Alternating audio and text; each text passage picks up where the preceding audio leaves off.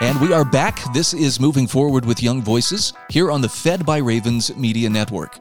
And I'm very happy to welcome Rachel Chu back to the show. Rachel, it hasn't been so long, but it's good to catch up with you once again. Thanks, Brian. It's great to be here. You have come prepared to talk about a subject that I think is kind of near and dear to my heart, and that's about media, particularly local media. Now, I've been in the game here for a while, but I'd like to talk about your article that published on The Hill about how a media safe harbor bill won't actually help local news. First and foremost, tell me about this safe harbor bill, what it is and what it hopes to accomplish. Of course. Thanks so much, Brian. So it's called the Journalism Competition and Preservation Act, also known as the JCPA, and it was introduced earlier this year back in March. So if passed, the bill would create a 4-year antitrust exemption for news media, which would enable them to collectively negotiate with social media companies about how content is distributed. So the bill's sponsors say this will help struggling local news, which in and of itself is a really good cause. I think as a whole, Americans don't want news deserts. They want to see community newsrooms thrive. So the problem here isn't the purpose, it's the method, which is antitrust. Antitrust has also been dropped on big tech as a means to break them up, except there, the argument is reversed, that antitrust is not strong enough, and here it's too strong. And that's exactly the problem.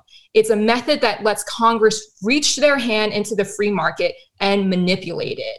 And that's very powerful. And right now, it's being used for petty politics. So it all boils down to that this bill doesn't promote competition, it doesn't preserve local news, but it does set a bad precedent that antitrust is a quick and easy political tool. Yeah, I agree with your analysis. That's like taking a sledgehammer to get that mosquito that's been bothering you. Exactly. What is happening with local media? I'm just curious. It's been 30 plus years since I started working, and of course I started at a local level, and it seems like there's been a lot of consolidation in media over the years. A lot of outlets, even local outlets, are owned nonetheless by big national chains.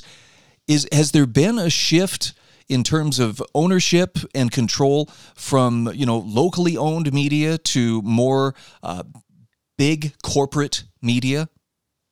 Mm-hmm. Exactly right. So what we've seen over the past few decades is that local newsrooms have either shut down or they're being consolidated. And something that I think is worth to note is that the JCPA bears strong resemblance to the Newspaper Preservation Act of 1970. So back then, televisions were displacing newspapers as the primary source of news for folks.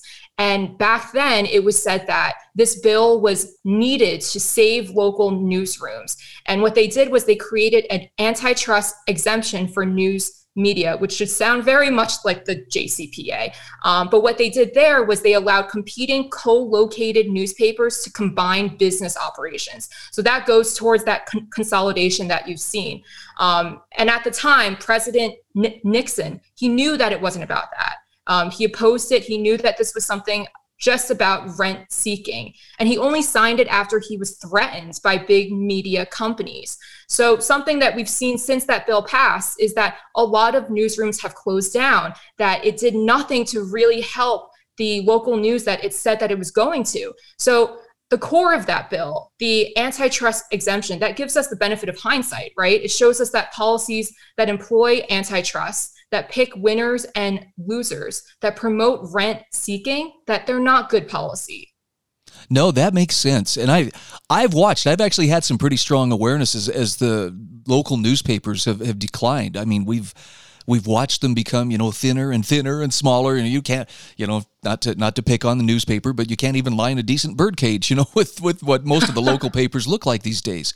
So tell me, with other shifts that are taking place, for instance, terrestrial radio is kind of experiencing what newspapers have experienced thanks to television. Podcasting, though, and digital media is doing the same thing to terrestrial radio. What do you see happening in the future? Are there going to be more calls for government to step in and protect these industries, or are they going to be allowed to, go the way of the horse and buggy? So that's one thing that I'm very concerned about with this bill is that if it's passed, we may not see a good faith effort to help local newsrooms for quite a while. And I think that this isn't it. And there needs to be another shot at it. Personally, I think that the newspaper and news media industry needs to innovate because the enemy 50 years ago was TV. Now it's social media companies. So I'm not sure about the best way to go about this. It is a really complex issue, but I do know that that innovation needs to occur. But that's more of a business discussion, more than a policy question. So if anything, I think lawmakers should be thinking about how to support that innovation and not suppress competitors. Yeah, I want to see innovations come because things like the fact that you and I are interviewing today, this is part of the new media. This is part of the new frontier, if you will. I think it's very exciting and has tremendous possibilities. The last thing in the world that I want to see, though, is government getting deeper and deeper involved in how this develops. And even if they're offering to help, I think that might. It probably brings some baggage with it that we're not going to like. Looking at the history, as you spell it out in your article. Exactly. And I think an exemption like this, like what happens in 1970, is just going to benefit the bigger news corporations, not so much the local newsrooms, which is something that I think should be considered as well, considered that it's being packaged and sold as something that's going to help local media. What about social media? It seems like we have seen some of the big tech, icons, Jack Dorsey and Mark Zuckerberg sitting before congressional committees having to testify. I know they're under a great deal of pressure to regulate content or to sort out how their content is regulated. I assume that comes with the threat of, or else, Congress will step in with public policy. Is there whose side should I be on, I guess is what I'm asking. Should I feel sorry for these big tech giants? I don't think that we should feel sorry for them, but we should really look deeply when Congress is trying to change what a private business does. So I acknowledge that with social media companies, they have billions and billions of content every day that they have to sort through. And they're going to make choices that not everyone's going to like, that I'm not going to like, or you may not like as well. But I think the importance is that they have the opportunity to try to work in their own company, to look and see how are our users being affected by misinformation and the like, and what can we do about that? And I think that needs to take place first before Congress steps in and says, hey, we think we know how to do it better. What is the justification for getting government involved like that? I'm sure there are people who would find job security in it, but when Congress is saying, we may have to step in here, is there reasoning that we're the only ones big enough and powerful enough to make effective change? Honestly, I think it's just political expediency, that it's something that sounds really good for re-election campaigns to say that they took on big tech, that they did all this for their communities, when in reality, what we're seeing is that it's really not like that at all.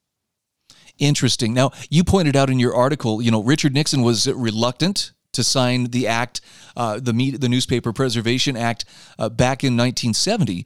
But once he did sign it, seems like big media, particularly Hearst newspapers, well, they were fans. I think they endorsed him for re-election as a result. That kind of seems convenient, and I'm trying to be diplomatic. Exactly. We saw back then that it was the big companies like Hearst who benefited from that law. I think that's what we're going to see here too. And that's why a lot of news companies have been really pushing hard to see this get passed, because it increases their profits. Fascinating. Well, I'm sure the private market has the ability to figure these things out given the chance. But I also understand that there are a lot of people within government, politicians who want to, they want to assert themselves. They want to show and remind us why we need them. Where would you point people, besides your excellent article, to become better informed on this issue? Yes, so I would encourage your audience, whenever they see the word antitrust appear in a law or bill that's proposed, that's something that they should look at and read it and see, what does this actually do? Does this help the cause that it is supposed to help, or is it something that's just going to be nice for a re-election campaign? Nice. Now, we've got about 30 seconds here. Bring it home for us, Rachel, and tell us, why should this matter to the average media consumer? What's in it for us to be informed and on top of this? Mm-hmm. Yeah, so typically when we see these antitrust proposals, when they increase profits for big companies, that usually means that consumers lose out. And that's why antitrust forbids it. So because this law is trying to create that safe harbor, that exemption, it's something that we should look deeply at because it will ultimately affect consumers as well. All right, Rachel Chu is a Young Voices contributor. You'll find her work in USA Today, The Hill, The American Conservative, Real Clear Policy, and elsewhere. Rachel, great to catch up with you once again. Thanks. Thanks so much, Brian.